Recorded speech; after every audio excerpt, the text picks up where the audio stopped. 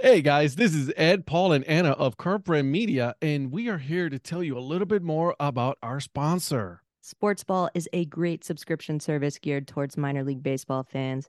Each box features a different minor league team. You get a box every 3 months with minor league baseball gear, including different styles of hats like Ed's favorite, the dad hat. The cost is less than $12 a month. Proceeds from each box goes to More Than Baseball, the only nonprofit dedicated to the well-being of minor league baseball players. We all know that Parents' Days are coming up this summer, so if you've got a mom or a dad or a grandma or a grandpa who are particularly difficult to buy for, but you know they're baseball fans, this is the answer, guys. Meet your new favorite team at sportsballbox.com. Is there anybody there?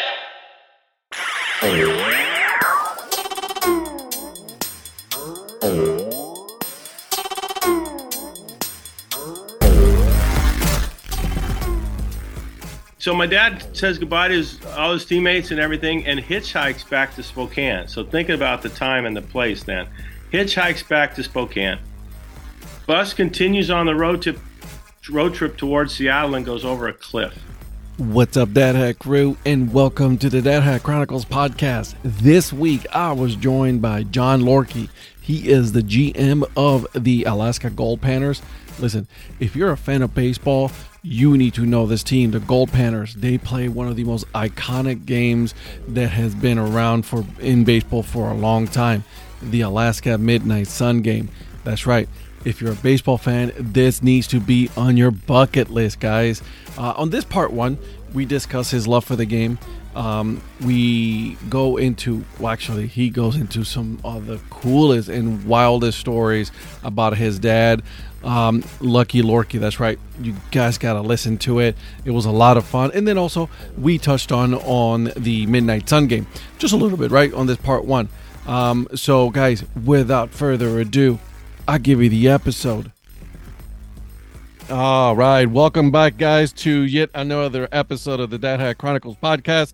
My name is Ed, and with me, gentlemen and ladies, I have John Lorkey. You, sir, you run one of the most iconic teams, collegiate wood bat teams in all of the U.S., the Alaska Gold Panthers. How are you, my friend?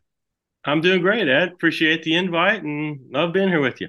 Absolutely. We were talking offline that I was supposed to go up there this summer to go see one of the games, and unfortunately, it's not going to be able to happen, but I'll make it. Trust me, I will make it up there just so I can watch a game. It's always been on my bucket list of things to do. So, but I digress. Let's get back to you. Let's start with you. How did you become a fan of this beautiful game that we call baseball? Well, I was fortunate because I grew up in a family that's all about baseball because my dad was in the big leagues. Nice. My dad played. Uh, my dad broke in '47 with the New York Giants Mm-hmm. on the Polo Ground there, and Oh, actually played on the '51 team, which is the Bobby Thompson Miracle of Coogan's Bluff and all that with the home run shot heard around the world and all that. So he played there. Then he got traded after the '51 to the Phillies. But no, I was fortunate. Grew up with a father that had played Major League Baseball. oh, I was born just as he was finishing his minor league career. My older brother, 7 years older than me, Kurt, he was a extremely good baseball player. Got drafted in 1971 out of Santa Clara with the Boston Red Sox, third rounder, 51st guy taken. He got as far as Double A, didn't make it all the way, but I wasn't any good, so yeah. I had to get involved in an administrative way when I was in college and got into things like sports information director, stats, radio, press releases, things like that. That's Oh, awesome. you can So imagine why I might have a little interest in just a little interest in that. Yeah, baseball. this is that. So we grew up in, I mean, throughout California, but in my, younger days, near Sacramento and that. So when the Giants moved west, and that we would occasionally go to Candlestick Park, and my dad's gonna say hello to some of his old friends, Mhm. Charlie Fox and West Westrum, Willie Mays, Herman Oh, Franks, guys like that, and I'm hanging with my dad. And That's awesome. I'm in the clubhouse, and there's this guy, and there's Marichal, and there's Cepeda, and you just stand over there. I'm going to say hello to some old friends, and there's something to eat there if you want it. Don't mess around, and you and your brother behave yourself. I'll be back in a little bit. Okay. So, so yeah, it's pretty fortunate. And then there's some stories about my dad that I won't go too long without having you ask me another question. But yeah, there's some famous things about my dad that are quite crazy. Yeah, for You know sure. what? I'm not even going to ask you the questions. You go ahead and you go, my friend. I'm okay with this right now. Well, if you're familiar at all with certain areas, obviously New York and that, Mhm. and so my dad graduates in 42. None of this is embellished either. This is all like, you got to be kidding me kind of stuff. I won't, because it doesn't need anything to, Right. to be enough. Okay. So my dad gets out of high school in 42 in Los Angeles, starts his minor league career um, in Idaho Falls. And the next thing you know, like a lot of guys, he's in the service. He's got to help out. He's got to help out World War II. So he lands at Normandy in Omaha Beach, Battle of the Bulge, just like the Private Ryan, right? The movie, and he's up in the Battle of the Bulge and all that, and yeah, he's coming home. He's coming home from the war, and a guy he still hasn't been on a plane. The guy with higher rank than him is getting ready to get on a plane, and my dad's like, "Well, what can he say?" The guy with higher rank says, "Hey, I'm taking this flight. You take the next one," and the plane crashes with no What? survivors as he's coming home from the war. And that's in 45, right? I think it took forever from what I've read for those guys to get back from Europe too after they finished. It was like a couple months for that they finally got back.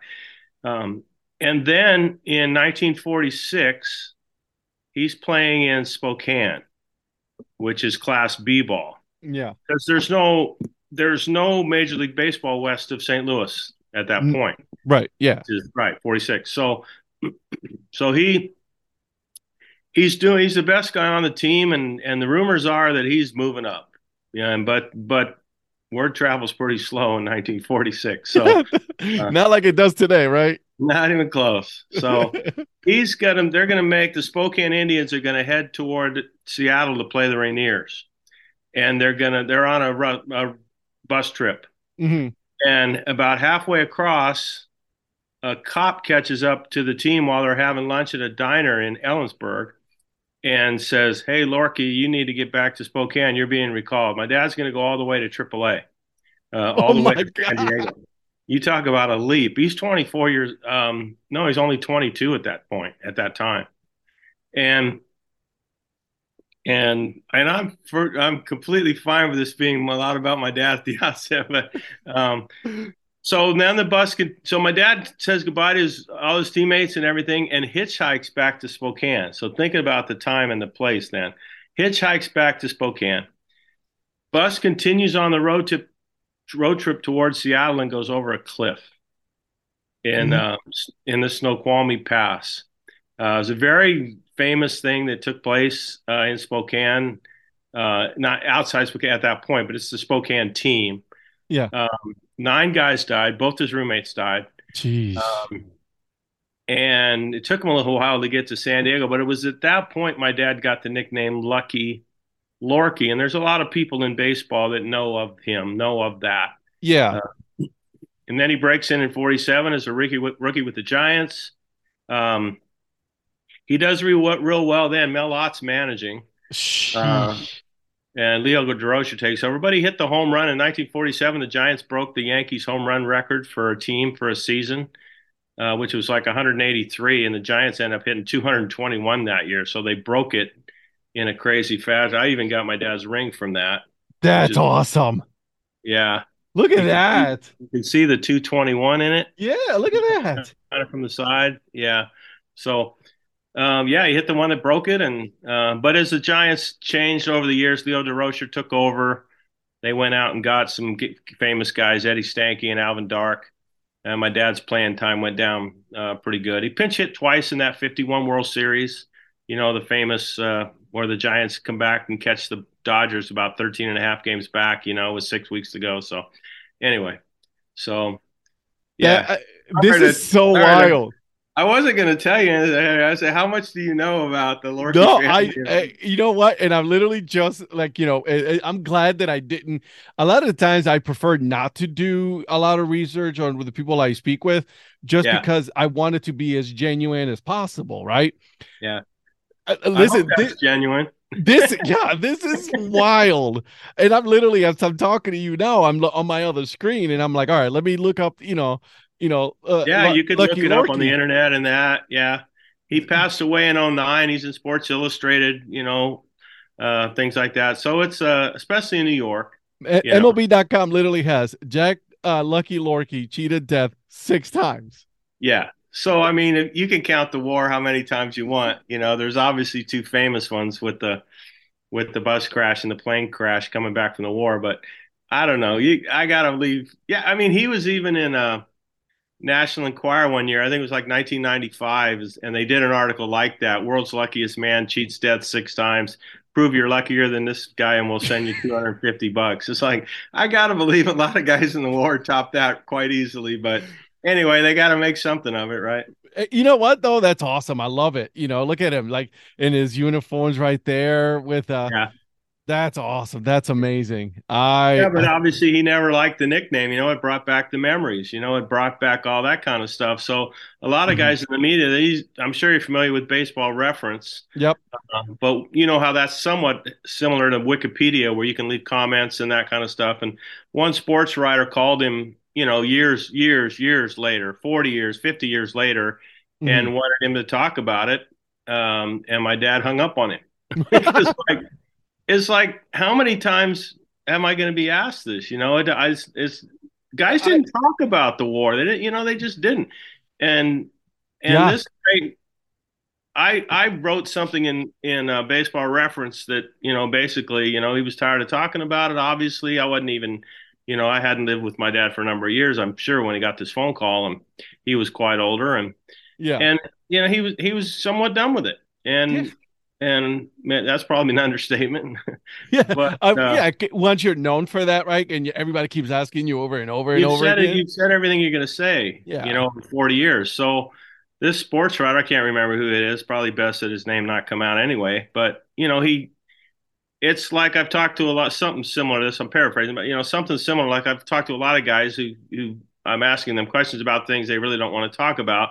And it was fine. Well, you can't equate a guy that had a 5-21 season on the mound with a 5 ERA to a guy that lost a bunch of friends in the war and in a bus crash. You can't. There's no similarities there, and that's where he was going with this. And I didn't even reply to that. It's like if you can't see that from a human standpoint, then there's no help. Yeah, from the human side of things, like he lost friends, that's been, oh my God, through so many things that, at that point, if you don't get it, you're never going to get it. So forget it. Yeah. And I'm not going to get into a back and forth with some sports writer. He'll take it and he'll go past Baseball Reference and he'll write an article in the, Chicago Tribune. And, so yeah, you move on. There you go. But you know what? Indeed, he was lucky if he cheated death 6 times. And then obviously good for him. And obviously, I mean, I'm looking at some of this stuff right now online. It's truly amazing. It is. It really is. Were we going to talk about the goaltenders? Yeah, right. What's it like? Where were we again? Yeah. But you know what, though? All right, we got that part of the way. We might come back to it later. But I want to know about you. Like, you said that you got into baseball a different way than your father and your brother.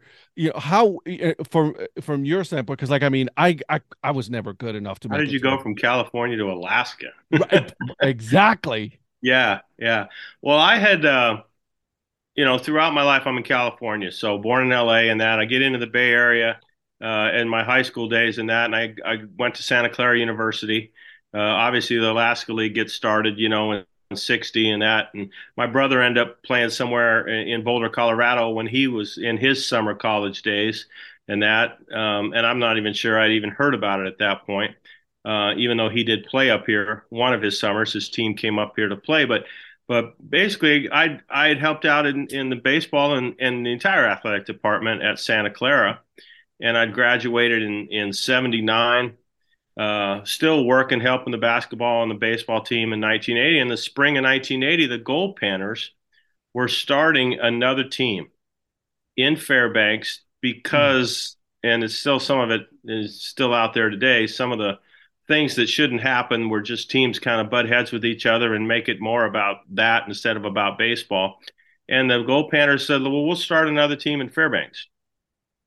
Shared the park with them, and the coach who was going to be running the team was coming from Santa Clara. He was the assistant coach. Mm-hmm. So I helped him out of school. I said, well, help me out, help you out up there, whatever you need, stats, radio, let me see if I can get you up there with me. So the next thing you know, I'm in Fairbanks, and the Gold Panthers are overseeing all of that. They're overseeing that other team's existence and all that.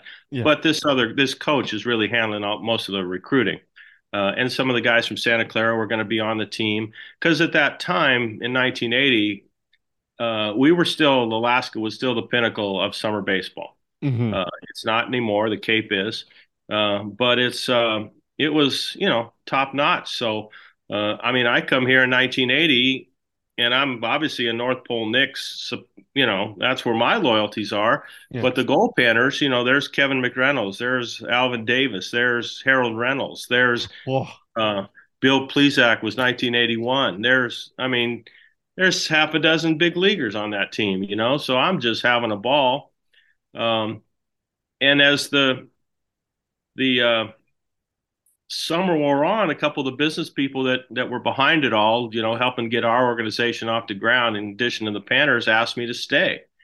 They said, we don't really have anyone with your background and baseball and, mm-hmm. that could really keep this thing going. You're going to go home and for this, because everybody takes off at the end of the summer. We got to go back to school. The players go back to school. The coaches go back.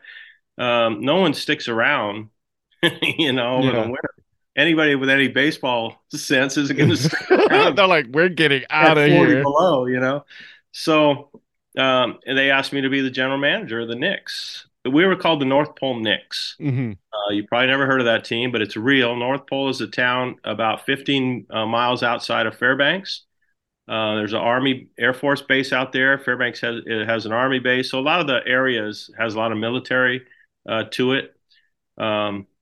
So I'm just having a ball. I get to help run a baseball team at 23 in Alaska. So I went home that winter because I hadn't planned on happening. Yeah. And came back March 1st of 81 and I've been here ever since. So you just said, all right, this is where I'm going to be and I'm not going anywhere else. Well, what an opportunity. Right. And you get into California, and a lot of big areas, so, with higher population, you can get lost. It's like, this is a place for me to kind of make my niche. This is the type of town where I can, do something, maybe make a difference. Not that I couldn't somewhere else, but I just had that thought that, but there probably wasn't a whole lot of thought to it. It shocked me. And I says, well, absolutely. Yeah. Right. Where do I sign? So I went home, told my parents I went home in that winter and came back and got off the plane. And there's like no money in the bank. And somebody gave me a place to live. The president of the team, who was a guy out in North Pole, said, you can live with me until you get off on your feet. And there's a desk you can work out. There's a phone and go raise some money because the season opener is in about 3 months. Oh, my God. But we're playing at a park where that's fine. We're using someone else's park, so much of that is there. But had a ball. A lot of guys from the West Coast, so Cal, Santa Clara, UCLA, USC, Stanford, San Jose State. That's where we're getting a Those lot of were some interesting uniforms. You don't have to go out of the the West a whole lot to put a good club on the field. So. Right. Yeah, those were some interesting uniforms, I gotta say, though. That first one, I don't know if you see the red one, the candy stripe, the red one. Yeah, we were shown those initially. I had nothing to do with that, and I say that. The man who ran the Gold Panthers, who's just the pinnacle of general managers for semi-pro baseball, Don Dennis, who's still with us. He's down in Alpine, California, near San Diego. He had just a sense, and I was all him or whatever, but he had a sense of doing uniforms that were just out of the ordinary. I mean, Yeah, they'd wear blue pants and all this kind of. So for the Knicks, you got to play up the Christmas theme. right. So he had something like the Santa Maria Indians used to wear, which is a red uniform, but now you put the white candy cane stripes on it, and you got something. The players first looked at it and said, "I am not wearing that.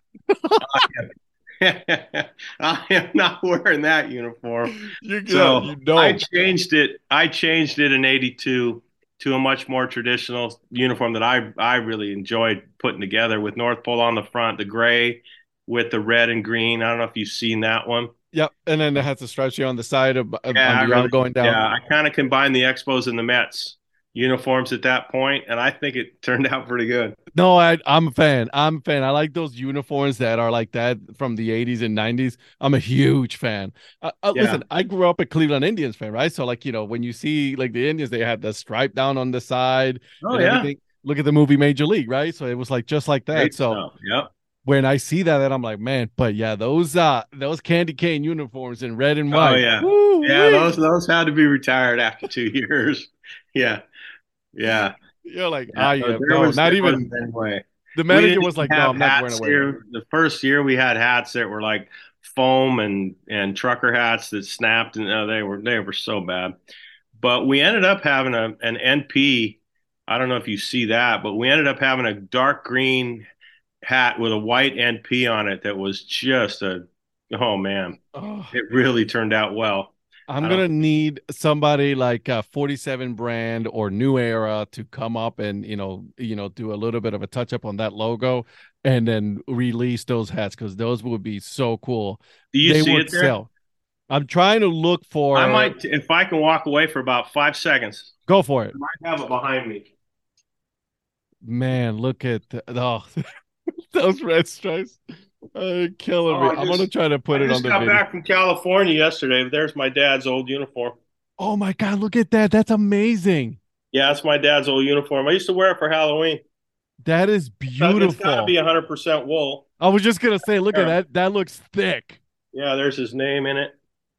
Man. Oh, that is beautiful. That is some memorabilia history right there, my friend. That's amazing. Yeah, I'm struggling. No, it's fine. I mean, I don't know, it's around somewhere. I'm laughing at just at the fact that like, there's some uniforms out there with that. And I see the NP. Oh, that is nice. Oh, the green one. Yes. Yes. I Yeah, like. somebody came up with that, and I said, "That's it. It flows, just like a P, the Phillies P. I mean, it just Yep.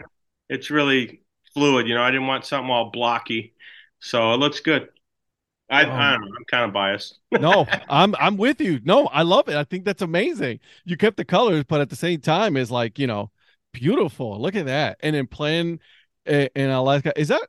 I'm kind of looking. I think I see a picture of 1989. Was that Jorge Posada?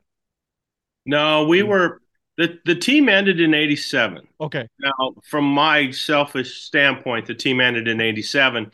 I got an opportunity in '82, and even prior to that, in '80, I would have met because he was one of the guys that really helped get the team off the ground. A guy named Ralph Seekins, Yeah. who owned a Ford Lincoln Mercury dealership here in Fairbanks. Okay. And after a couple years of the typical nonprofit semi-pro baseball, revenue, I went to him after the 82 season and said, I need a job. Mhm. This is stuff, I gotta start eating something better than this. And so I ended up working for him for 35 years. And after um, at the end of the 87 season, I got an opportunity to get into management Mhm. at the Ford dealership. And I put the semi-pro baseball thing aside. Mhm. So prior to um, 2005, I was never really involved with the Gold Panthers at all.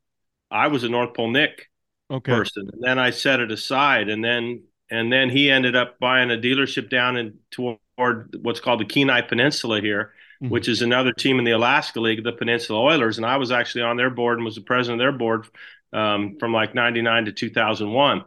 So then I moved back up here in 2002 and got on the board, started housing players. So that's when my loyalties for the Gold Panthers started. But the Knicks were, I mean, we had guys you'll know. I mean, we had like 26 major leaguers in 7 years. We had Mark Grace.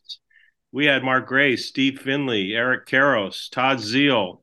Um, oh man, yeah, Luis Gonzalez. I was just gonna read his name, Luis Yeah, Gonzalez. I'm looking at it right now. yeah, Oh my, yeah. Blankenship, Sean Chad Kruger, Barton. Mike Schooler.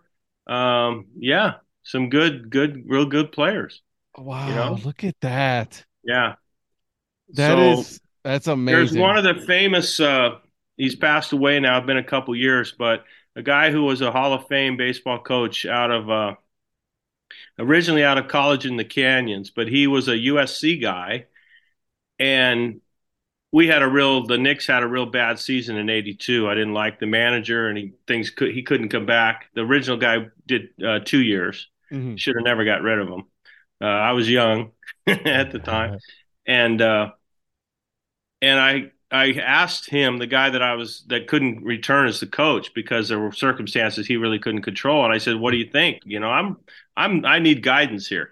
Mhm. Um, and he says there's a guy at College of the Canyons named Mike Gillespie. And Mike Gillespie is a guy who went on to took over for Rod Dedeaux at USC and won the national championship at UC Irvine. I think he may have won one at SC. I'm not sure, but he put us on the map. He's the guy that got us going in '83, and he got his feet wet. But '85, '86, '87, we beat the Gold Panthers 2 of those 3 years with we were as good as anybody in the country. And it Jeez. was it was really really fun time. 1985, our entire infield went to the big leagues. Wow. Our entire infield ended up going to the big leagues. Todd Zeal, Chris Donalds, Andy Stankiewicz, Paul Ferries, Mark Grace. Yeah, I Golly. mean to think that catcher, first, second, third, would all end up going to the big leagues. That's the kind of talent that was coming through here. Um, I had Steve Finley and Luis Gonzalez in the same outfield in '86. Sheesh. You know, yeah, it was. This is where the guys came. You know, That's amazing. Like, and I'll be honest, like, before I got into what I'm doing now, the podcast and everything, like, I was oblivious to other things. Like, with mainstream media, they'll tell you, like, the cream of the crop, oh, they go to the Cape Cod and everything. But, like, you don't know, like, there's other collegiate woodbats, Northwoods League, your league, oh right? yeah, yeah. Right. There's so many leagues nowadays that, There is so many leagues. You're right. like so many collegiate woodbat that is so much fun and filled with so many talent right now. It's wild. Yeah, yeah, it is, and there is a lot. There weren't just many leagues at that point. Guys either played in probably a half a dozen leagues around the country, or they just played around home. They didn't really take off. But Alaska is one of those unique things. If you're going to have a future in professional baseball, you're never going to get a chance to come up here and play unless it's in the summer. Mm-hmm. That's when you're going to come up here. And as a college player, you'll come up here in the summer. If you get drafted out of high school, you're not going to Alaska. It's a summer college thing. And you're not going to come through here at all if you're in the minor leagues. It's just not going to happen. So, Yeah. yeah, it's pretty unique that way. And it's just a different experience. There's no way to describe it or have a player say what another player is like. You can't describe the Midnight Sun game unless No, you're here. There's just no way. And coaches have told me that's the best baseball experience I've ever had. That was amazing. that's so my bucket list, my friend. I cannot tell you how much I want to be there this year. Oh man, it's like just to be there and to experience that. Like, there's a lot of things that people tell you, right, about baseball. Oh, you got to go to Wrigley Field, you got to go to Fenway, right? Right.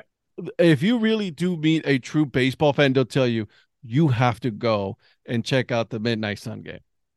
Those Yeah. are the things Yeah. that they'll It's tell so you. unique. It's got a small town flavor to it, and it's not cookie cutter. It's not like going to, so many. I think it's great what Major League Baseball has done is so many of these ballparks around the country now is get away from what took place in the '80s where it just seemed like so many parks looked identical.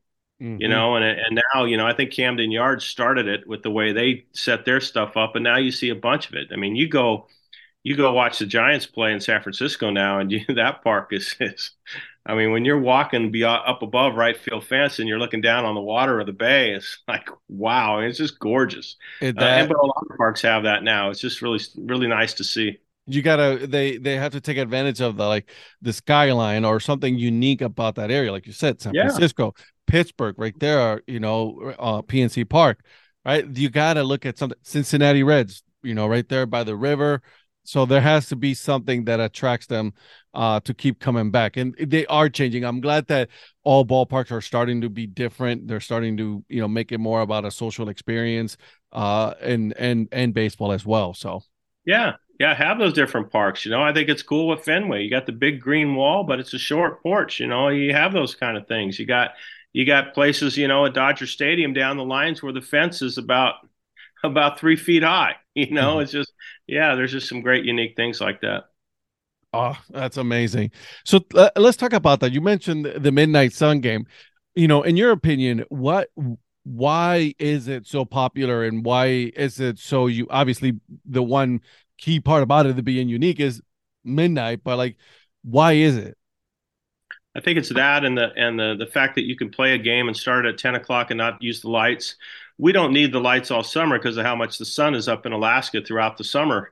But the one night where we might be able to use the lights is a night where I wouldn't dare turn them on. I'd get shot if I tried to turn the lights on the Midnight Sun game. So there's that, and it's the history, how long it's been going. Yeah. You talk about 1906, that's a long time ago. And we actually, during COVID, we weren't playing that summer, but we had local American Legion team was going to put together an all-star team, and they were going to play the men's league all-star team, and they were going to play each other up here. So because the game itself predates the Gold Panthers by 50 some odd years, so it's now a Gold Panther hosted event since '60, but it wasn't. Mm-hmm. And it was a brutal night for weather. June 21 of 2020, and the Legion team actually backed out, saying we don't want to get any kids hurt. It's the men's league. I don't care. Yeah, don't play. There's not a lot of futures there. Nobody's saving their arm for anything. So the men's league ended up putting two teams together and pulled it off and played in awful weather to keep the tradition going of the Midnight Sun game. So that was pretty cool. So this seems to me like a made for movie right there. That I was like, all right, we're going to do this. Here's what we got to do. I think it's, and the fact that it continued, right? There's no stoppage of that tradition. Yeah. Awesome. The guy that kind of oversaw the whole thing is on our board of directors, and boy, he carried the torch for the whole organization and just the town for keeping that thing alive that summer. It was awesome. Amazing. I love that. Hope you guys enjoy that episode with John. Now, make sure you guys stay tuned for part 2. All right, part 2 comes out next week. We finish our conversation about the Gold Panthers, the Midnight Sun game. We go into all of the details regarding the baseball league up in Alaska, as well as obviously my famous, not so famous questions that he had fun answering. So, and then guys, just wanted to make sure that you guys, like I said, following the team. Make sure you're following the Dad Hat Chronicles on my podcast channel, YouTube, Twitter. Listen, I'm everywhere. Okay, the link is on the show notes. Make sure you guys are following. It is greatly appreciated. So now that I've done all that, let's get into the dad joke of the episode, and here it is. Why do miners make good accomplices? They don't snitch. They're good at minding their own business. All right. I'll see myself out. And until then, guys, keep on grinding and always support the minor leagues. See ya.